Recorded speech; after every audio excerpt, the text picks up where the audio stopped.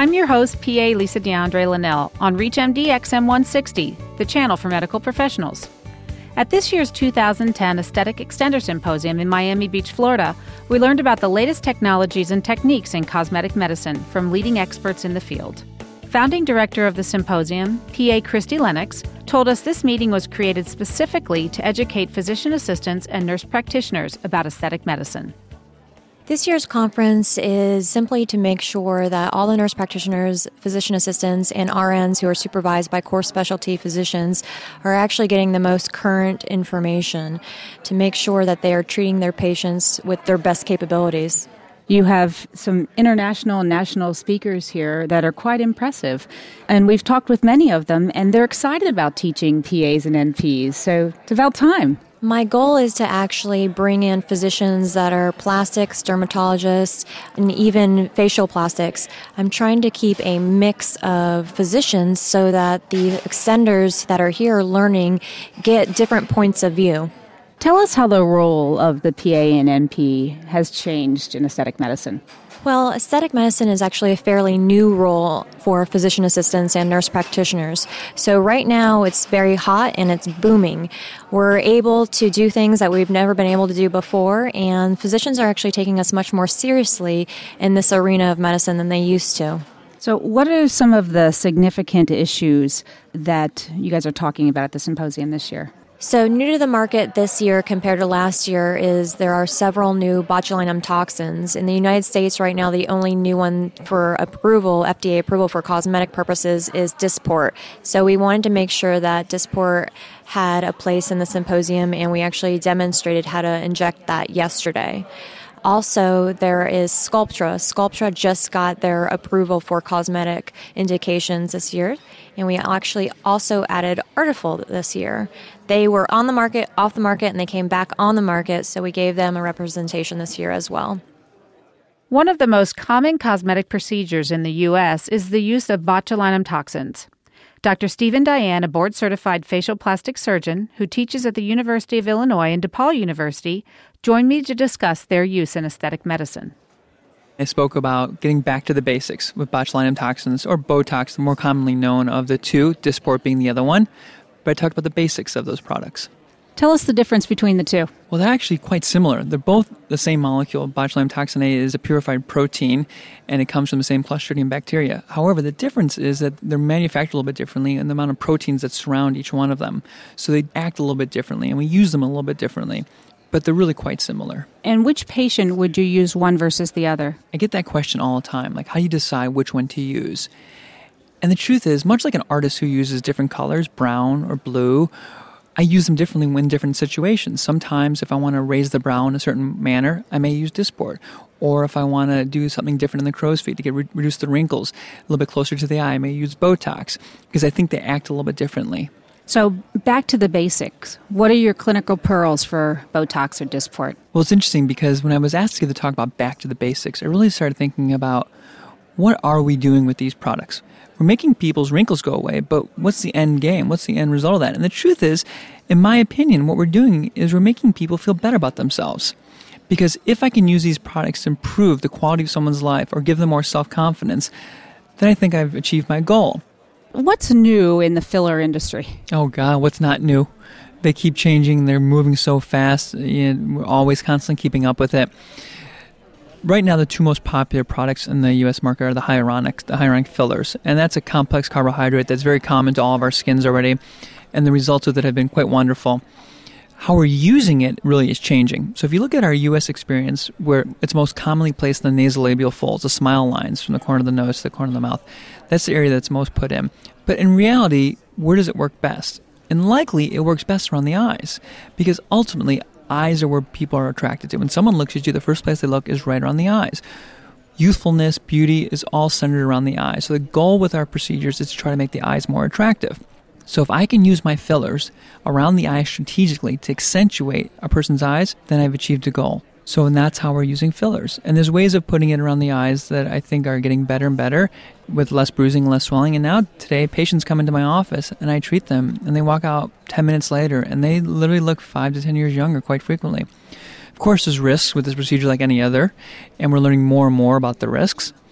It's also very important that people are well trained, because as the product gets more popular, I'm seeing a lot more people who are using the product who aren't properly trained, and I am seeing a lot more complications come across my office being referred to me to treat. Fortunately, we're creating new protocols so that if a complication occurs, I feel very comfortable that we can reverse it, but you got to catch it quickly. So education about fillers needs to expand even more, in my opinion, so we can get better outcomes. Well, I know some of the newer fillers have numbing agents in them already. Do you like that? I do like the numbing agents in the fillers, but I will tell you what I've been doing is I mix my product with a little bit of lidocaine before I inject it. The reason why I like to mix it is I like to decrease the viscosity of the product. I think it's easier to mold and shape, and I spent time as a terracotta sculptor back in the day, back when I was in residency. I loved doing it, and I feel like that when I'm able to get a little more malleability from the product, I can mold it and I can really put it into the place where I want to put it.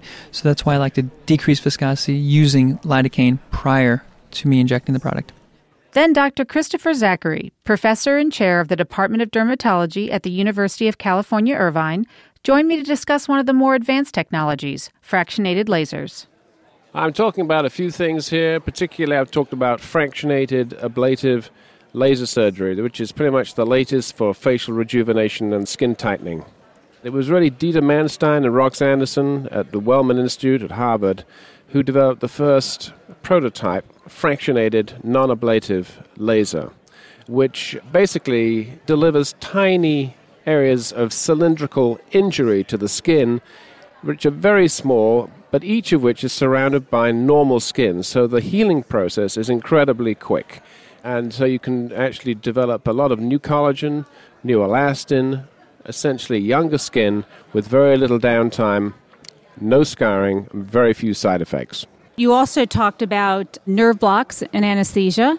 What are some pearls you can give us on that? Well, the key thing here is to remember that the aesthetic procedures that we are performing should be comfortable. They should give the patient a sense of confidence. When they walk in, they sit down, they're going to have something that is actually rather pleasant. And in order to do that, you want to make sure that you use topical anesthetics carefully. You want to make sure that if you're going to use nerve blocks with local anesthesia, that you use a nice tiny needle, a 32-gauge needle. Also, the other thing is, I think it's important to tell somebody that if something's going to hurt a little bit, you need to warn them. So careful preparation is always important. Dr. Jason Posner, co-founder of Sanctuary Aesthetic Medical Center in Boca Raton, Florida, also stressed the importance of patient comfort and satisfaction. The basics to this business is customer service, and anyone who thinks we're not in a customer service business is going to be broke in no time. The bottom line is take good care of your patients, do a good job, and be nice. Marketing is absolutely essential to get patients in the door, but what I was speaking about earlier was patient retention. There have been a number of studies showing you that in these high-end practices, you can lose a lot of your patients.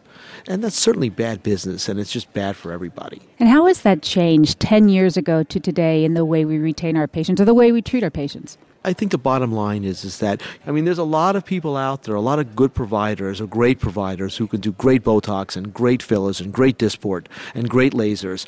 And you know what? You're not the only game in town. And you have to be nice to the patients. It only takes one bad receptionist, despite great providers, to really lose that patient to your practice.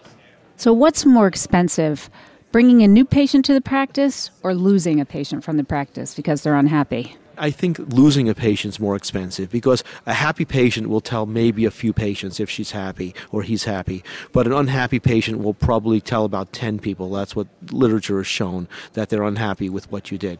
So, be nice to people and do a good job. Just the basics. So the changing marketplace, surgical versus non-surgical? Well, revenues in our practice are about 50-50. That's a big change from 10 years ago. Oh, absolutely. But, the question you should ask me is, well, where are the patients coming from nowadays? And that's the most interesting part of it. Patient referrals from other patients, probably number one.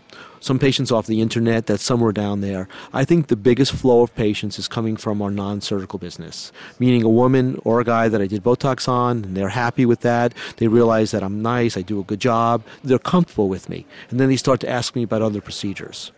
Some of the other innovative procedures discussed at the symposium included new methods of fat reduction, which was originally discovered by observing children sucking on popsicles. I talked with Dr. Christopher Zachary once again.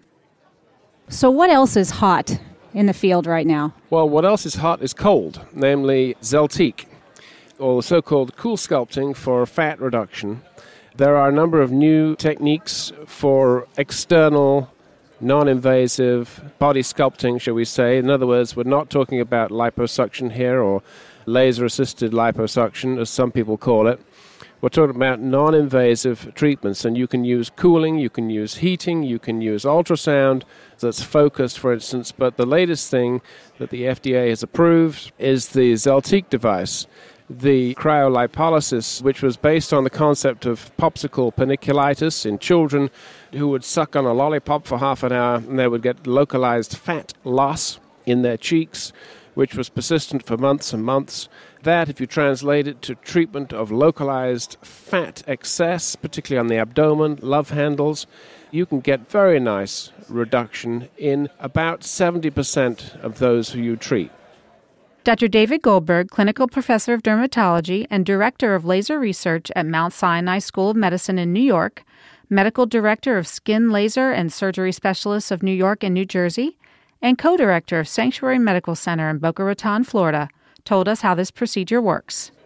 We have these belts, and these belts are placed within the skin, and attached to the belt is a suction area, and that area suctions the fat into the actual belt and freezes the heck out of it. There's a numbing sensation. I've actually had it done myself. It's not painful. And you leave that belt on there for about an hour, and during that time you either read a book or work on your laptop. And then when the belt is taken off, the area actually feels solid like an ice cube. It's frozen. The skin's perfectly normal. And then over the course of the next week or two, that fat begins to melt, kind of like a frozen wad of butter that melts. And over the course of the next 2 to 3 months, that fat which has now been destroyed is slowly removed by the normal body processes that remove fat when you eat a potato chip. So this is a totally non-invasive, non-surgical method that can be used for localized areas of fat. It is absolutely the wave of the future because it's an approach to remove fat without surgery. Dr. Goldberg is also a founding director of the Aesthetic Extender Symposium, and I asked him about the symposium's history. The symposium began some 3 years ago, and it really was the brainchild of Christy Lennox, my PA in Boca, and myself, realizing that there just is not a good forum for PAs and nurse practitioners who work for core physicians to learn cosmetic aesthetic medicine. They can learn from their doctors, and that's great, and they should, but we all do things a certain way, and there are other ways to do things, and you need to learn other ways to do things. These PAs and NPs cannot sit in on the cosmetic portions of most of the dermatology meetings. There are very few forums for them to learn how to do this. So we began this meeting 3 years ago. There was some resistance among the core specialties as to whether this meeting should occur. We didn't have a lot of support from the industry because it was a novel idea. Well, 3 years later, I think we've shown that this is a very, very important meeting, and we'll take this forward. PA Christy Lennox talked with me about the unique aspects of the symposium and its plans for the future. So the symposium sold out this year. What are your plans to continue this growth and still keep it boutique? Well, that is actually a hot topic this weekend for me. We actually sold out last year as well, but I wanted to keep it a fairly small symposium so people do feel comfortable to stand up and ask questions and do have time to speak with the faculty. So if I expand, it actually won't be for too many more people at each conference. We may actually go biannually instead of annually in the next year or so. What are some of the challenges you hear from other PAs or NPs working in this field? Two of the biggest challenges is, A, they have a very difficult time breaking into the field, and B, many of them aren't allotted the amount of autonomy that I'm allotted. But again, that comes down to how comfortable you are with performing the procedures as well as how comfortable your physician is. As an extender, we can be utilized from anything such as a medical assistant to completely individual practitioners. You've been listening to conference coverage of the 2010 Aesthetic Extender Symposium on ReachMD XM160, the channel for medical professionals. I'm your host, PA Lisa DeAndre Linnell. Tune in to hear Dr. David Goldberg on an upcoming Partners in Practice program.